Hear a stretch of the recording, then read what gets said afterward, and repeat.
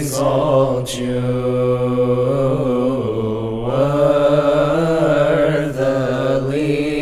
Worthily with Elizabeth,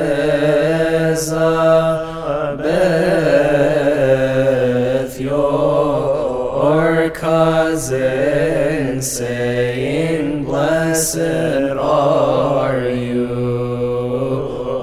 among women,